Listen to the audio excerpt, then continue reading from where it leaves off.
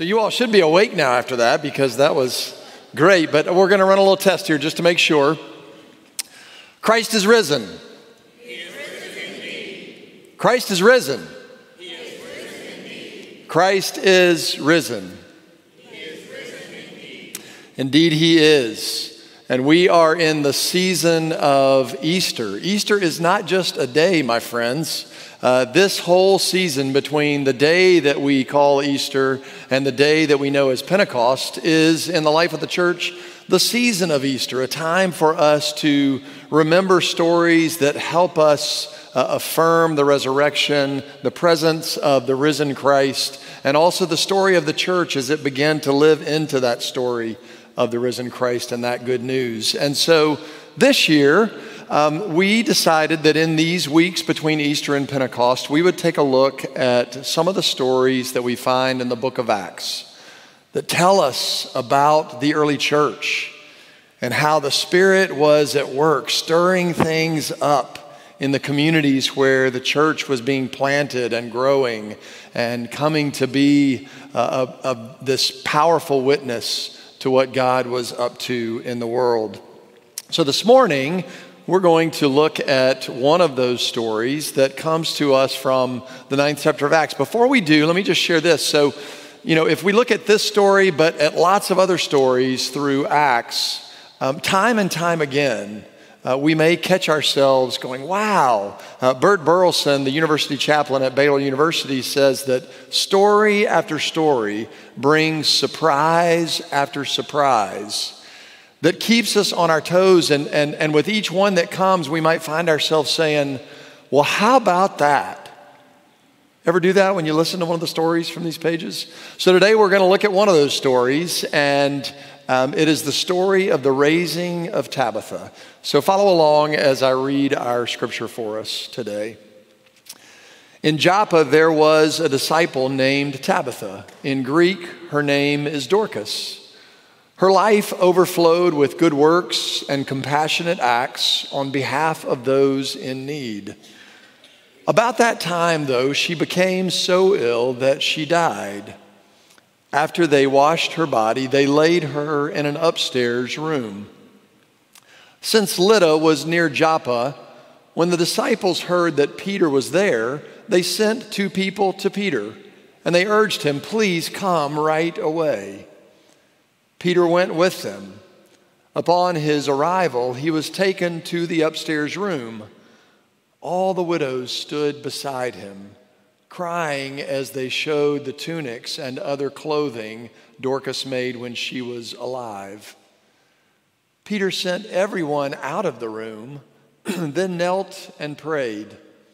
He turned to the body and said, "Tabitha, get up." She opened her eyes, saw Peter, and sat up. He gave her his hand and raised her up. Then he called God's holy people, including the widows, and presented her alive to them. The news spread throughout Joppa, and many put their faith in the Lord. Peter stayed for some time in Joppa with a certain tanner named Simon. This is the word of God for the people of God, and God's people say, thanks be to God.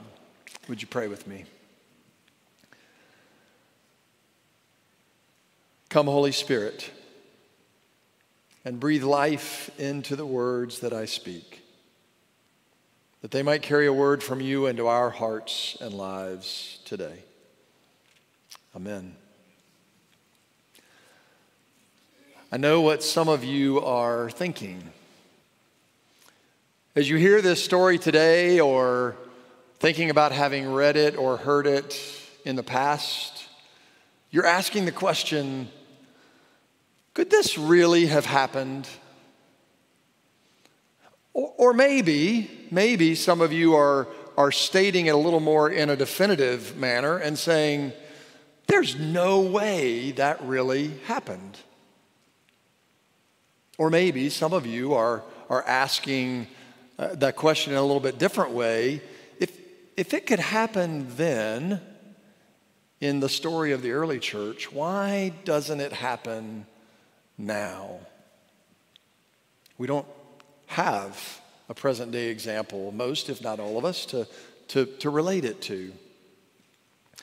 What I want to suggest to us this morning is that there is room for us all to gather around this story, no matter how we find ourselves hearing it. There is room for those who readily accept it at face value, that it happened exactly the way, literally, it is presented here in the book of Acts. There is room for those who doubt or who wonder or who question. After all, we are in good company in this season of Easter when we doubt, because we get as one of our stories in the days after Easter the story of Thomas, one of the original 12, who himself doubted. And there is room for those of us who wonder, as we listen to this story about Tabitha, why it couldn't have happened for one of our loved ones, for somebody in our day and time. What I want to say this morning is that as we look at this story and spend a few minutes pondering its power for us in the present moment, that the key for all of us to hear it will not be getting bogged down in the details of how or what, but to focus on the why. Why is it that this story is captured in the book of Acts? Why is it that it was important for the early church to keep on telling it so that it would be in our scripture to this day? And why is it important for the church today to continue to remember and to tell the story that we find here? So let me offer a few thoughts on that. The first is, when we look at the way stories in the book of Acts parallel stories that we find in the Gospels, accounts of Jesus' own ministry, and we get two examples of that right here in the verses that we read this morning and in the verses just before them. So maybe you heard in the passage that Peter was in a town called Lydda. And while he was in Lydda, the book of Acts tells us that he encountered a man named Aeneas. And Aeneas was paralyzed. And Peter went to Aeneas, and he said to Aeneas, "Aeneas, Jesus heals you. Get up and walk and make up your bed." That sound like another story you ever heard anywhere?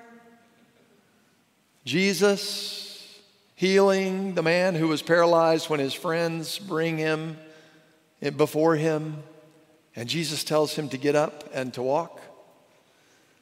And then if we reflect back on another story from Jesus' life in the Gospel of Mark in the 5th chapter, there's an account where a man named Jairus comes begging Jesus to heal his daughter who is very ill. And maybe you remember the story that Jesus is on his way with Jairus to do that very thing, but along the way, he encounters a woman who needs his healing presence as well, and so he pauses. And in that time frame, Jairus' daughter, the scripture tells us, dies. But Jesus goes with Jairus anyway, and when he gets to the place where they have laid the child and where they have tended to her body, Jesus goes in and he speaks to the child and he says, "Talitha kumi," which means child or daughter, get up. And she does.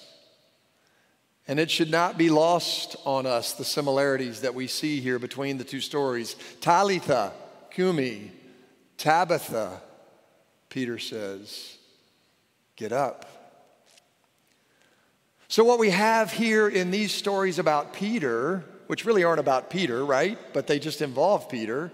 And in stories that are across the pages of the book of Acts, is the evidence that the power of God's love continues to be at work in the early church, continuing to heal and restore and bring new life just as it did in Jesus' own life and ministry. The book of Acts is making sure that we don't miss the fact that indeed Christ is risen. And because Christ is risen, the power of the Spirit of Christ is at work in the world through the disciples and through the church, changing hearts and changing lives and making an impact through its ministry of healing and restoration and good news. Then there is the presence of Tabitha herself in our story today. You know, we learn a lot about this woman in just a few short verses. One of the first things we hear is that we are told that there is a disciple named Tabitha. Fun fact, interesting fact, this is the only place in Scripture, in the New Testament, where the feminine version of the word disciple is used, mathetria. Now we know that there were other women who were a part of Jesus' ministry who were in that group that followed Jesus and were actually disciples of Jesus, but the only place the word gets used in reference to a woman in the New Testament is here, talking about this woman, Tabitha. Something is significant about the life and the work of this particular woman. We also hear that she is a woman of means. For one thing, the story tells us that after they have prepared the body, they have placed her in an upstairs room. Not every dwelling place, not every house would have had an upstairs room in those days. In fact, most would not have. And so that in itself tells us something. But then we also hear about the work that she has done, the compassion that she has shown on people who live in that community, offering care through her gift of sewing. The widows, we're told, are quick to point out this ministry when Peter arrives. They show him the tunics and the other clothing that she has made as an expression of care for people who are vulnerable and in need in that community. That legacy of Tabitha's lives on to this very day. Here in Trinity and in United Methodist congregations around the world and in congregations of other denominations, you will often find a group or a circle called the Dorcas group. And that is a group that carries on that ministry of care through sewing items that provide compassion to others. Perhaps on your way in today, you saw our United Women of Faith with their table set up, and on it there were some examples of the work that our women here have done. One of those examples is this prayer shawl that is up on the altar today. Prayer shawls that can be given to persons during a severe illness or hospitalization. Beanies that are taken to NICUs for premature babies to wear. Larger beanies taken over to Kids Count for kids to have there, and to Grace Marketplace for persons to have some shelter and some warmth from the cold. Breast cancer pillows to be provided to patients. All these ways in which our women here and other women in other places are carrying on the tradition of Dorcas, of Tabitha. So what we see is that Tabitha's life is an embodiment, an early church embodiment of Christ's own life, continuing that witness of love and service to the world around her. And the story becomes an affirmation of that witness, as well as an affirmation of God's care for those widows and for others who depended on Tabitha's compassion in her community. And the story of Tabitha's raising is an assurance to the church then and to the church now that resurrection is not just for Jesus. There is a promise here about the resurrection that is for all of us, my friends. And then there's also Peter's part in this story.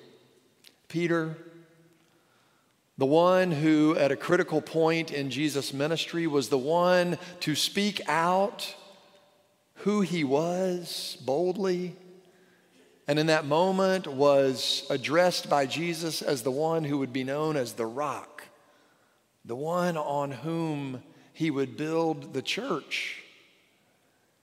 And yet that strong one, the rock, is the one who just a few weeks ago we remembered as the one who in those final hours before Jesus' death didn't even have the courage, the guts to acknowledge that he knew Jesus, but denied him.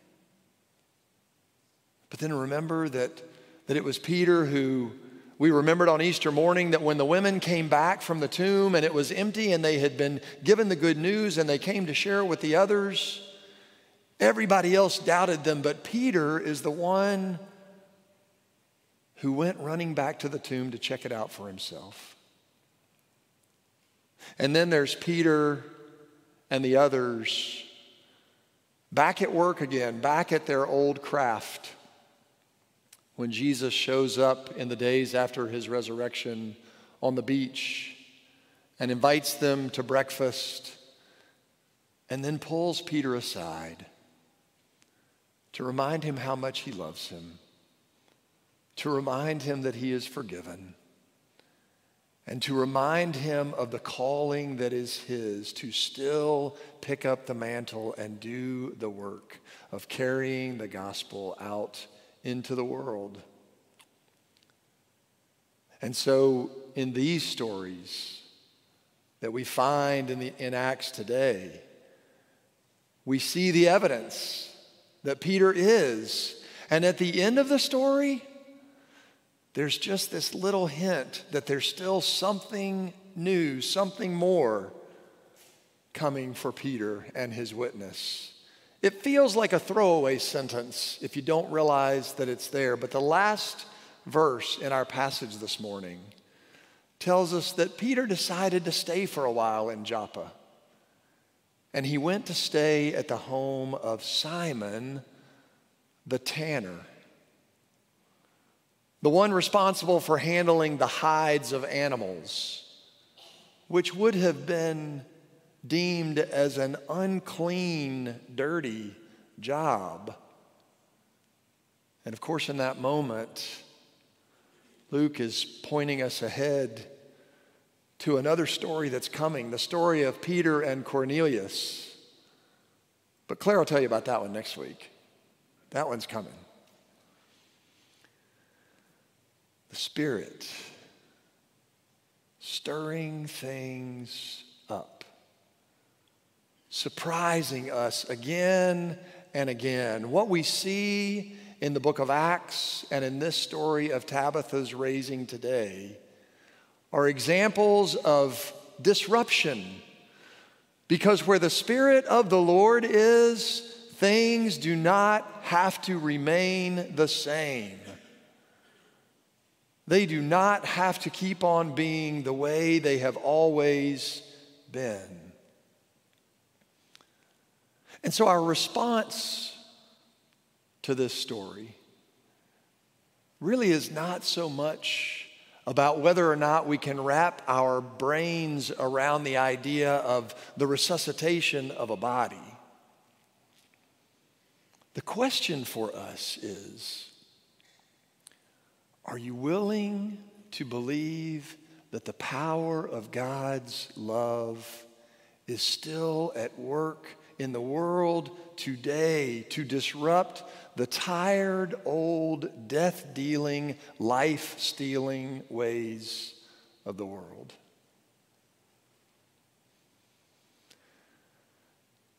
I found my own story and life intersecting with this question just this past week. Am I willing to believe? Am I willing to trust especially beyond what I can see and know on my own. I serve currently as part of a task force on anti-racism with other clergy and lay in our Florida Conference of the United Methodist Church. And the particular task force that I'm serving on right now is one that is focused on public policy and witness. What is the witness of the church and people of Christian faith to be like at a time when there is so much division, so much fracture? And how do we help ensure that policy and structures and systems do not unnecessarily or even sometimes unintentionally create hardship for people, especially people of color? And it is hard work, because not everybody wants to hear about that. And sometimes it feels daunting, and sometimes the odds seem insurmountable in terms of bringing people together for conversation and to hope for change. And it can even feel like it is impossible. And when those feelings bubble up, I start to be ambivalent, to be doubtful, to be skeptical, and to ask myself the question, can this really happen? Is it really possible for us to hope for something new here? And then I remember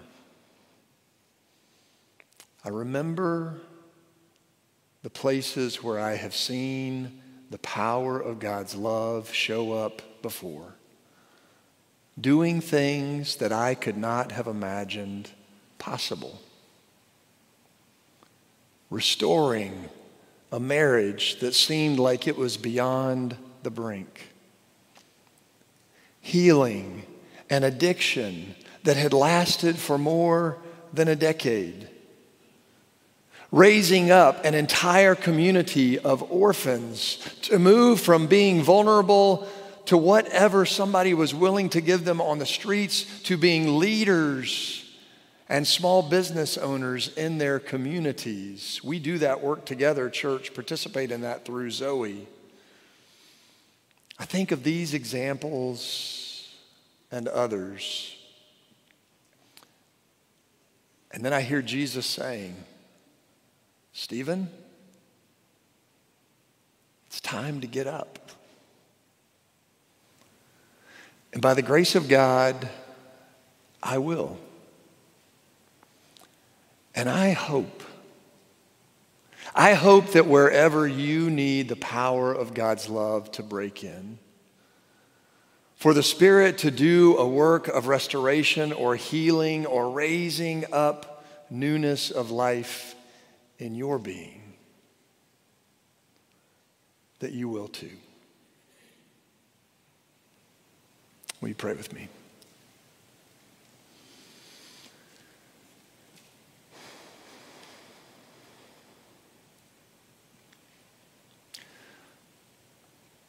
Holy God, how often we underestimate you. Underestimate the power of your love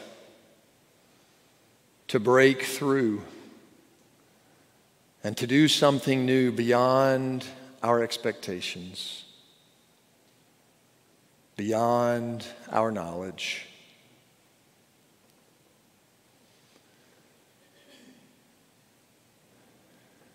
May we lean into the presence of your Spirit,